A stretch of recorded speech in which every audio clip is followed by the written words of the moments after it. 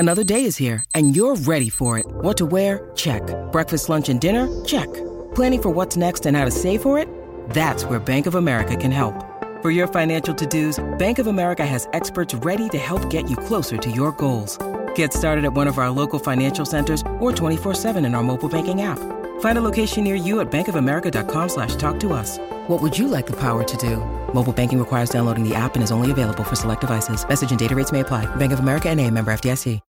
When you need mealtime inspiration, it's worth shopping Kroger, where you'll find over 30,000 mouth-watering choices that excite your inner foodie. And no matter what tasty choice you make, you'll enjoy our everyday low prices, plus extra ways to save, like digital coupons worth over $600 each week. You can also save up to $1 off per gallon at the pump with fuel points. More savings and more inspiring flavors make shopping Kroger worth it every time. Kroger, fresh for everyone. Fuel restrictions apply. All right. So do you think that most or a lot of GMs tend to gravitate toward drafting when it comes down to it? Mm-hmm. They lean toward players from blue blood college football programs? Yeah, brands that are known, right? Brands that are known. Because if you're a GM, you're sitting there and you're like, okay, I'm looking at my draft board. And here, I'll give you a good example. Texas and Oklahoma. All right. If you're going to draft a guy, if you're a GM, are you more apt to take a linebacker out of Texas or a linebacker out of Oklahoma? All things pretty much equal, what would you take? Right? You're probably going to take the Oklahoma kid because if he fails, you look better. Right? Texas, let's say a few years ago, Texas is 4-8. You drafted a kid from a 4-8 program. That looks bad instead of drafting a kid from a 10-2 program. But Texas, over the last 10 years, in the Power 5, they are number 3 in average starts per player drafted. Number 3 in the country. They're averaging 53 starts per player out of Texas. But only 41 guys have been drafted out of Texas. Oklahoma?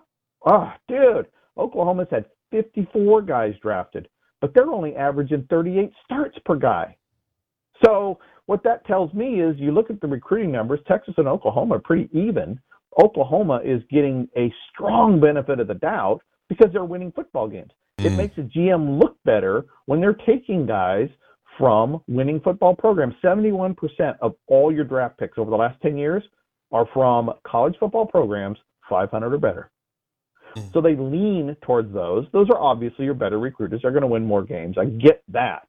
But when you look across the board, programs that have a really high level of starts per draft pick, they're really good recruiters that have not been performing very well. Okay?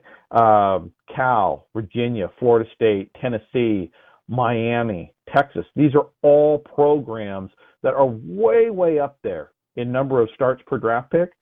They're all top 15 recruiters, except maybe Cal. Throw Cal out of there. There's always an anomaly. But I really feel that a GM, and it makes sense to me because if I'm a GM, that's what I'm going to do. I'm going to protect myself. And it's a lot easier to draft a guy from a winning program from a perception standpoint than drafting one that fails from a losing program. Okay.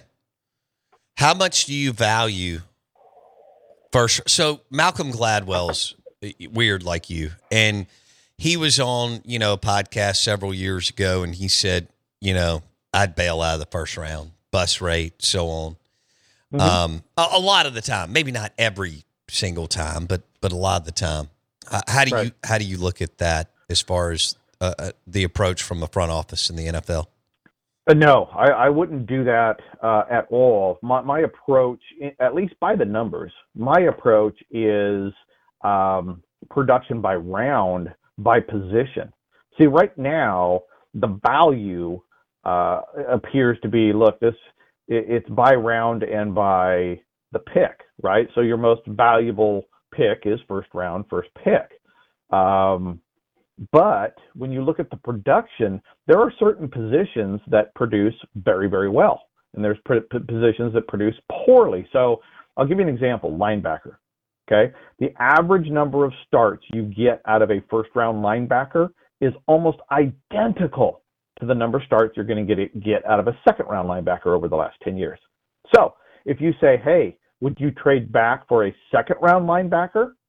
Yes, I would, right? Would I trade back for a second-round offensive lineman versus taking him in the first round?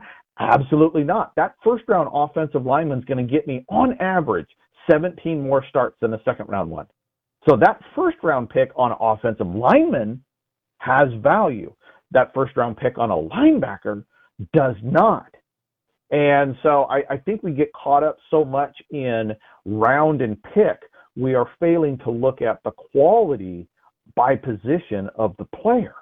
So I see where he's trying to go with it, but I think a lot of it, when you look at the ratios of starts per pick by round, I think there's a hybrid of, I think he was on the right path, but I believe there's a hybrid in there that most NFL teams aren't following. I have two that employ me now that have hired me for my data and my insight on different ways of approaching it. So I think that in the next coming probably half decade, you're going to see a lot more discussion about the position relative to the position and the position of the player relative to the position in the draft as value versus just pick and round as it is right now. What positions would you not pick in the first round? Linebacker is one of your first ones. Running backs? Right there. Yeah.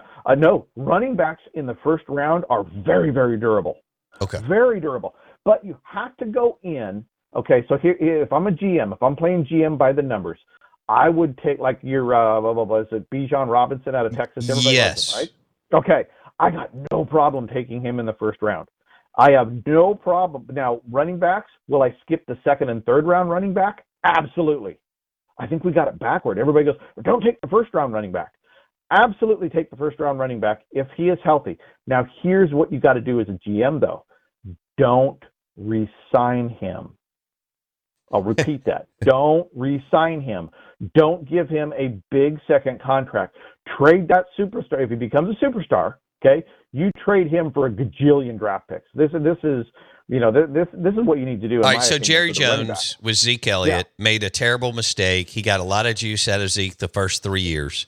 Yes. And then he re-signed him to $90 million, and Zeke's play immediately started to decline, and it was a terrible contract.